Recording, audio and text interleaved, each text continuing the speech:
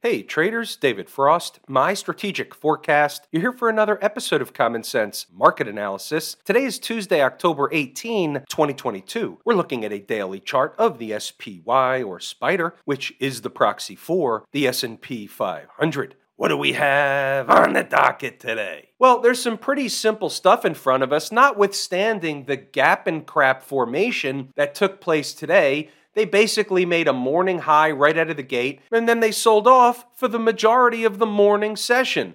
And then they had some back and forth rodeo action all day. We're going to get to that later because there's lessons learned from the intraday activity. We're going to take a look at a few different charts. The first thing we'll do is take a look at the daily chart. Let's see what's jumping off the page. So here we have the gap that was filled. That's where they went this morning. The market was summarily rejected at the gap. However, that doesn't mean they can't go back up tomorrow. Let's take a look from a bigger picture perspective what they did. So they put in a reversal last week. They had a little pullback. And now from a symmetrical standpoint, they pretty much completed a lot of this thing. I put something out very similar using a 120-minute chart yesterday on Twitter. Here is that 120-minute chart along with the tweet from yesterday. So you had a similar or same reversal candle. The market had a pullback. And on this 120-minute chart, you could certainly make a case for market symmetry. And that was what we were explaining here, retesting into the 100-period moving average and the area of these highs over here to the left. Now let's see what happened. Here's the same 120-minute chart. Instead of a green candle, this is a red candle, but what did they do?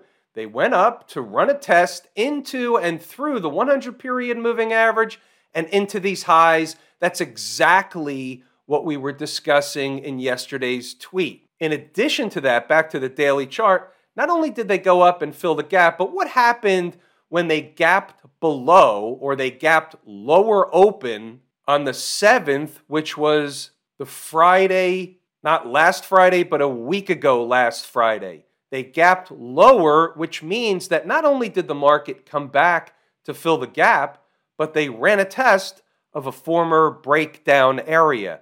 You can look at the market any way you want. What I do here is I'm explaining the way in which I look at the market, the way in which I look at charts, the terminology I use, and some of it can be interchanged with other stuff, of course, but this is how I approach the markets. Let's project a little bit. Again, we have options expiration week, which weird stuff happens. And from an intraday perspective, you can make a case that some weird stuff happened. They left some unfinished business. So we'll take a look at the gap that was left open from yesterday. 366.82 was yesterday's closing print. Today's low happens to be 367.52. So we were looking for a test of that gap. We didn't get it. We had two other trades from an S&P perspective. We'll get to that later when we get to inside the numbers. Unfortunately, we missed the high of day by pennies, but we caught two really nice bounces from two important lows. Let's go over some of the possibilities that we have in front of us. So let's just say they stay in relatively close to the same range as they were in today, tomorrow. Well, then they begin eating time off the clock on the daily chart, and this could certainly promote a bullish, flaggish / wedgish type of pattern since they broke up from the lows on the reversal. Now they run a test, not only filling the gap, but the former breakdown area. And then if there's still bullish tone in the market, they can have a pullback operation of some sort and then have another or ensuing move in the northern direction to some of the other stuff that we've talked about in the past. You have some moving averages up here. You have a 385, 386 price that we talked about before. That became off the table when they started trading down, but now that they're back up, if they get above the highs over here, for example, 379.46 is the high here, say above 380, it's going to immediately open the door for 385, 386. That's 50 to 60 extra handles. You don't know exactly which way they're going to open tomorrow. You don't know at all which way they're going to open tomorrow. If they open up, they're going to be challenging today's highs and potentially higher. If they open down, we have to think about the unfinished business at the gap left open from yesterday. What happens if they're trading below the gap that was left open yesterday? Let's take the unfinished business and a potential lower market, if that were to happen, one step farther, and then we have the shenanigans tail candle that appeared yesterday. It's all the way here. The price goes down to like 357 or something, and that, my friends, was not a print that occurred during yesterday's market. That's why we call it a shenanigans tail candle. However, what we do know from time to time is they will come back to revisit, if not lower, the low of that shenanigans tail candle. But we don't know when they're going to come back. So the misinterpretation that some traders make is just because it happened yesterday, they project out and say, well, tomorrow the market should be back down there. That's not the case.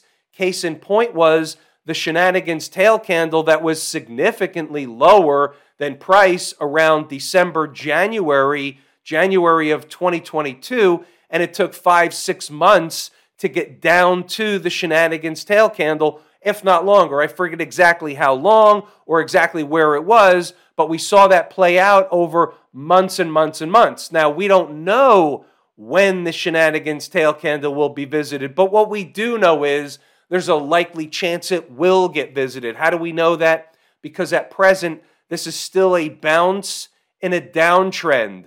The trend is your friend until she deletes your number from her phone. Taking a look at the hourly chart, I just wanted to point out the same thing that we just discussed. However, from this chart perspective, it just looks different. So yesterday we had the bullish flaggish thing. We talked about it last night. We called it the bull box. And if they were going to fail, they got below this low here. I believe that was below 364. That would open the door all the way down to the gap over here. Not that they have to get there, but it does or would open the door for them to get down there. So they did the thing where the bullish pattern plays out, the energy gets released in the upward direction. They go ahead and run a test of that former breakdown area a little bit higher into this area where the market consolidated for a period of time. This is also known as eating time off the clock. This is also known as the area the market broke down from. Learning opportunity. Here's the situation. This is the big breakdown candle high that they were building energy near the highs yesterday afternoon or all day yesterday, building energy to get through. Okay, fair enough. So what's the high? 370.26. By gapping above that high, that starts the market out, at least in the early going, with a bullish tone. It opens the door immediately to go fill the gap, which they did. They punched through it by a little bit. They came up a few pennies short of my short interest area, by the by, and then sold off, leaving the unfinished business.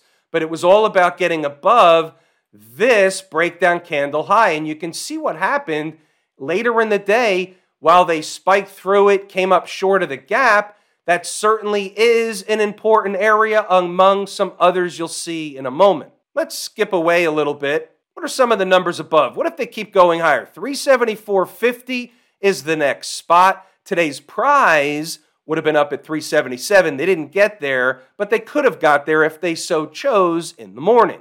The only thing that has the rally falling apart is getting below yesterday's close at 366.81 for starters. Now, they made a threat to get there, but they didn't fill the gap. They left the unfinished business from an intraday perspective that was, for now, a bullish signal. Remember, it's options expiration week where weird stuff happens, like a big, tiny shakeout operation in the afternoon session. Big and tiny were said together on purpose, by the way. I believe that's called an oxymoron.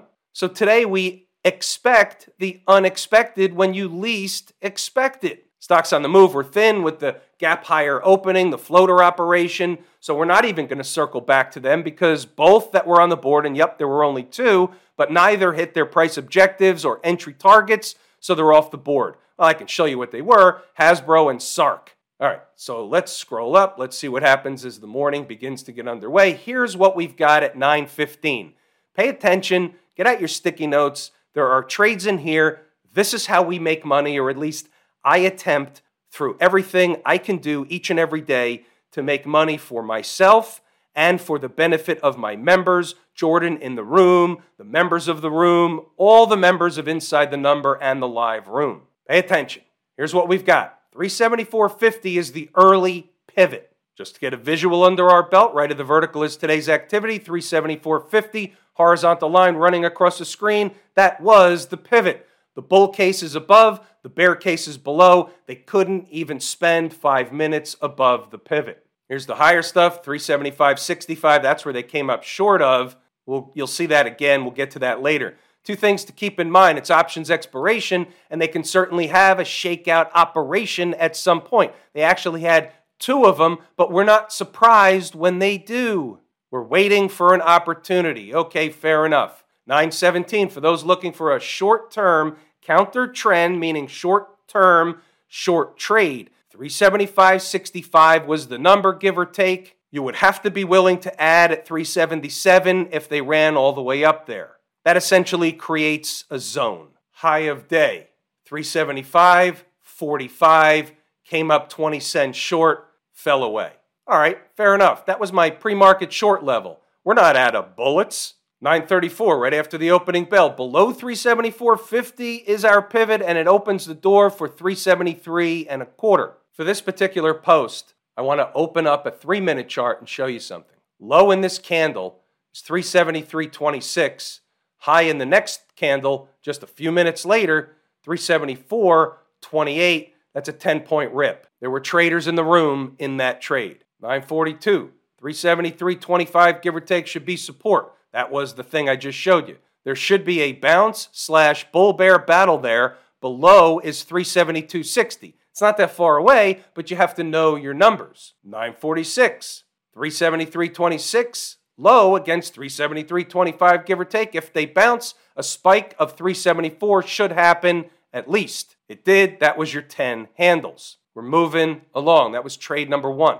Nice trade for those that took it. The rest is trader's choice. Holding a trailer is fine, but don't let it go bad. Remember, there's a teaching thing going on in here. Not only are we teaching about the numbers and the patterns and the charts, but we're also teaching the trading, the psychology, how to manage a trade, why not to let it go bad on you, how to turn it into a risk-free, emotionless trade. Worst case is a risk-free, emotionless trade. We treat this as a business. Back above the pivot, and they can run back to the highs and higher. They didn't do that, but you have to know. They came back down, they stopped me out, but I got 10 points on the first half of the position.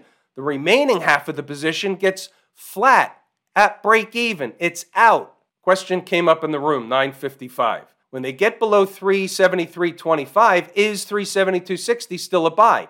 This is specifically addressed because they already bounced the 10 handles. This one's a 5-minute chart, but here's that bounce for 10 handles, and the reason why the 372.60 wasn't good anymore from a trading perspective is because they already bounced. They already gave you the trade. You don't want to be what's called a chaza. Now, some traders want that trade. They want to re-enter a trade right away. I get that. The second number worked anyway. It was a zone. They both worked independent of one another. The second one worked a whole lot more. Look at this high over here, 374.37. They attempted to get back to the pivot. We're moving along. So now as the morning starts to quiet down, the morning rush hour is over, I want to leave some numbers on the board. They're going to trade between them. They get above one. The next one is activated, below another. The next one is activated as long as they stay there on candle closes, meaning time. Time is more important than price. So the longer they're above one of the important numbers, the more the door is open for them to run to the next number and vice versa on the other side. So today I just decided to give you a laundry list of numbers mid-morning. All right, let's see what else we have. Here's where we're just saying both numbers worked in the end. The majority of the morning rush is likely over. Staying above 373.25 keeps the door open for a run back to the pivot, 374.50. You saw they tried to do that. Below and back to 372.60 would be suspect for the bull case for higher prices. Now, that was at 10:09. So this is where we're saying it up here, 10:10 candle, saying if they come back to the 372.60, the bull case will be suspect at that point. What happened? It was suspect at best. below and back to the 372.60 opens the door for 371 and lower. Now the line across the screen is at 371.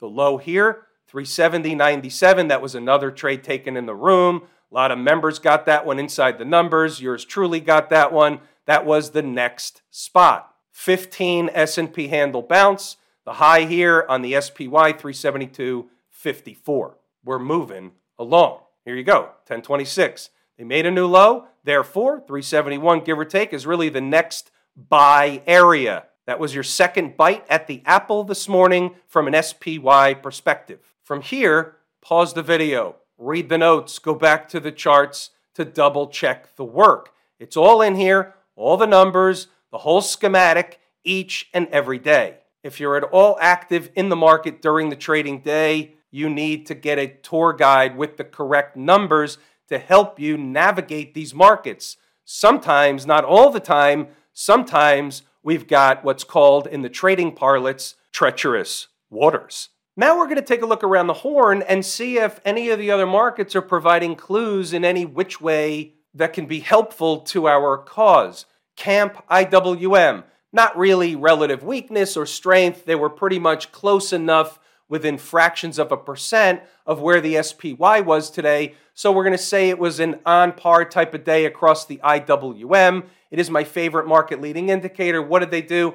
They ran a test of the same stuff. They already filled the gap. They ran a test of the highs. The next thing for them is to get into the convergence of these moving averages right around, and we'll split the difference and call it 180. On another bullish tone type of day or two in the market, they can certainly get up to 180. If they're doing that, the SPY is doing the 385 type of situation. What about the folks down at the transportation department? So they retested this area of the former highs. This is the gateway to no man's land. The high here, 13,104 and change. The high today, 13,145. So they tried to get in there. They weren't able to close above that. That doesn't mean they will or won't tomorrow. We only are concerned with what did or did not happen today. We can only use the information that Mrs. Market, via the charts, is providing back to us. That's called chart feedback. If they can get above these former highs over here, that will open the door to no man's land and the moving averages, fill the gap, yada, yada. We talked about this already. Nothing changed from that standpoint. If we have the opposite effect and they're selling them tomorrow, for example, or any other day for that matter, getting below 12.6 begins to become a problem for the bull case. Closing daily below there would be a problem for the bull case. What about the Q people? So they can't fill the gap just yet. So that's a weaker market, relative weakness. It's telling us something. They did not fill the gap. So therefore, I'm going to read it in one of two ways. Either it's really, really weak, they're not going to fill the gap, and it's a hint, a clue, a piece of evidence that they're actually going lower first, meaning across the board, not just the Qs. It's all the same market, so they're all going to trade together for the most part in the big picture, not to the same magnitude each and every day, but you're not going to find the Qs trading down $4 tomorrow while the S&P is up or the SPY is up $4 tomorrow. That's not going to happen. The second thing by not filling the gap today is it's kind of a signal that if they're going back up to fill the gap, for example, tomorrow, maybe that's not the destination. Maybe they're just going to blow right on through. They could have filled the gap this morning, but they chose not to. There are no accidents or coincidences. All these type of signs, signals, arrangements are designed by Trick & Company, also known as the Trick, Trap, Fool, and Frustrate crew. Their primary role, their job is to make as many traders and investors look like fools as much of the time as possible. Case in point, we're back to the SPY, but I want to point something out. If you read the notes, the ones I didn't go over, the afternoon had a note or a post that said 372 is important. If they run up to 372 and they can start pushing above, closing candles above, you're going to end up with a floater operation primarily for the rest of the day. Maybe they go and retest the highs, maybe they don't. But if they can't get through, well, that's a different story. So what happened? They ran up to run the test, couldn't get through, and then you had the afternoon shakeout operation ensue where they pulled the rug out in the middle of the afternoon for no apparent reason whatsoever. I know there's going to be somebody that wants to pin it on a news event. Doesn't make any difference. Nobody could see this coming. You're not going to short 372 in the afternoon thinking that in the mid-afternoon they're just going to drop through the floor for 15 or 20 S&P handles. Nobody's taking that trade. You can't see that coming. By the time you realize what's going on, they're going to run a test of the lows. They're already halfway home. There's nothing you can do. That's why this is a morning business, because you need time to maneuver around the trade. You take a trade at 2 o'clock in the afternoon, you have 2 hours to make it happen, or you get stuck with something overnight, and now you're scratching your head saying, what the fuck did I do that for? I'm not going to be party to that kind of stuff. We're running it as a business. We take the opportunities with time on the clock. The afternoon rodeo, if you know the numbers, and you know from Lazy E-mini Trader and all the teachings in these videos, the 3-pillar approach, and you're comfortable, you're experienced, you want to take those trades, that's fine. We have plenty of traders that do just that. The afternoon trades with limited time on the clock are trader's choice. XLF, like all the other markets, it's all the same market that came up short of the gap. They had the gap in crap. On follow through to the upside, they're going to get into those moving averages, call it 33 for argument's sake. The actual magnetic prize would be 33.35. Write that down, put it on a sticky note. If you're interested in trading or watching or analyzing the XLF. If they're trading lower, they're going to fill the gap. That's at 31.79. They start getting below the gap from an intraday perspective. Well, if they start getting below 31.50, that could be trouble for the bull case from an intraday perspective.